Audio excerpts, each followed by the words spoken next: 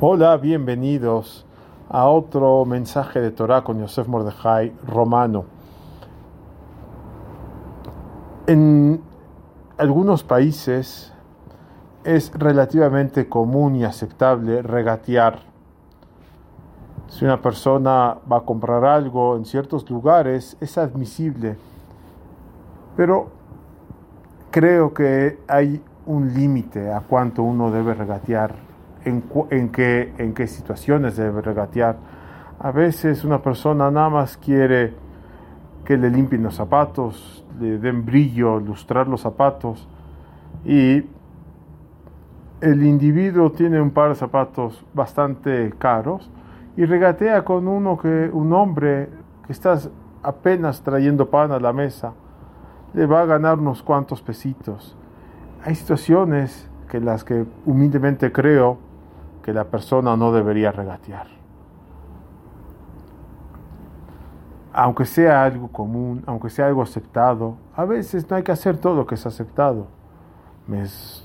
Espero explicarme, espero que me entiendan, porque realmente el otro día vi como alguien estaba regateando y sentí lástima. La persona a veces se rebaja para ganar unos pesitos, y el otro, el trabajador o el vendedor, está realmente ganándose la vida de esa manera.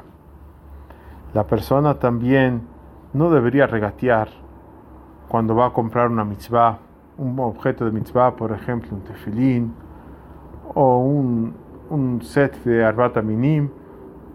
El vendedor le dijo tanto precio, se lo podría bajar, pero el vendedor le dijo ese precio porque es lo que él considera que debe ganar. Entonces, a lo mejor la persona antes de regatear debe pensar: finalmente estoy cumpliendo mitzvah por comprar este objeto de mitzvah. ¿Quiero realmente dejar de ganar al 100% esa mitzvah? O sea, el valor que uno le da a la mitzvah es el valor que en el Shammai muchas veces a la persona te van a recompensar.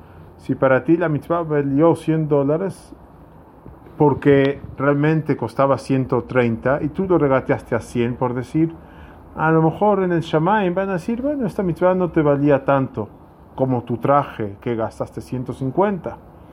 Entonces va a estar evidenciando cómo realmente no le es tan importante alguna mitzvah. Es un tema para pensar, analizar y discutir con los demás.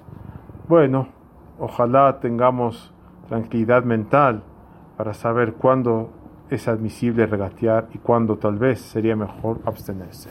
Buen día a todos.